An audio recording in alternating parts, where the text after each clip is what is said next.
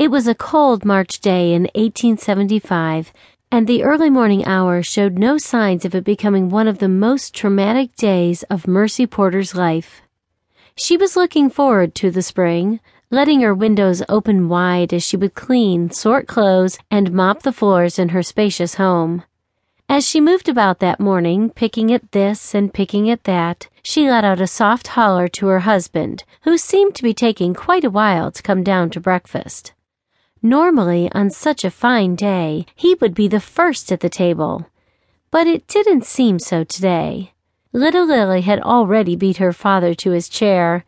She did that quite often, would go and jump up on his chair so that when he sat down, he would pretend he did not see her and would lightly sit right on top of her. Then she would holler out with an, "Ouch, Daddy!" He then would rise up quickly, as if he had never seen her there.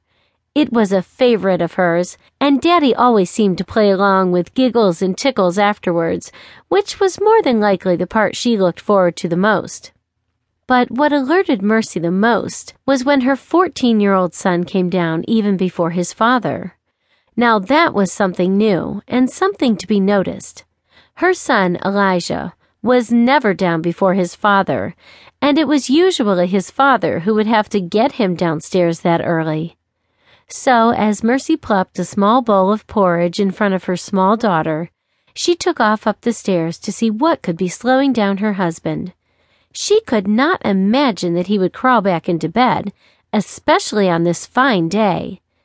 He had a very busy day ahead of him, with the reports to run today on the new Brigham Young Academy opening.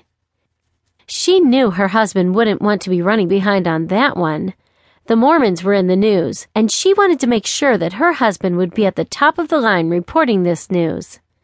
Arriving at the top of the stairs, she realized she did not hear his usual whistling as he shaved his face, nor did she hear him tapping his razor on the side of the tub, and wondered if he had crawled back into bed. But as she swung open the bathroom door wide, he was nowhere in sight. This then seemed to irritate her as she realized that he must have lain down, and this she wouldn't have. Shutting the door a little hard, she then raced for the bedroom, swung the door open wide, and she saw her husband lying sprawled across the bed, with his undergarments on and his trousers twisted around his ankles. His face was turned toward the window, and his arms were underneath his chest. By the time she got to him, she was in tears, crying, "Franklin! Franklin, are you all right?" as she ran up to him and got to his face. As she did this, it was more than clear that he was not alive, and there was blood seeping from his nose. As she screamed out to her son, she then thought of baby Lily, who had come running up the stairs with her brother, and she ran to the doorway, and instead she told her son to go get Doc Gus quickly and to take his sister with him. She added that he should drop her off with Aunt Rebecca. With no other questions asked, her son Elijah was off with sister in tow and out the door. Then Mercy went back to her husband, taking his vitals and praying that it was not too late. But she already knew that it was too late, and her whole world came crashing down on her as she sat there alone in tears, sobbing and pulling at his shirt collar. This was the start of what should have been a very blessed day, with the freshness of spring ringing through the air and such important news coverage to get to working on. Mercy Porter had met Franklin at a gala event that was a sort of get-together of all the local newspapers, and people had come from miles around to tell each newspaper their interests and what they'd like to read. Mercy's own father had been working for a newspaper company all of his life as a traveling reporter.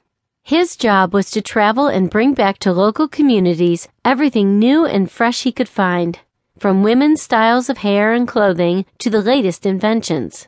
She had grown up with words and whispers of news clips, local town gossips, and the coming attractions to small but growing towns. Her mother had been a small-town photographer, so from both sides, reporting news was in her life.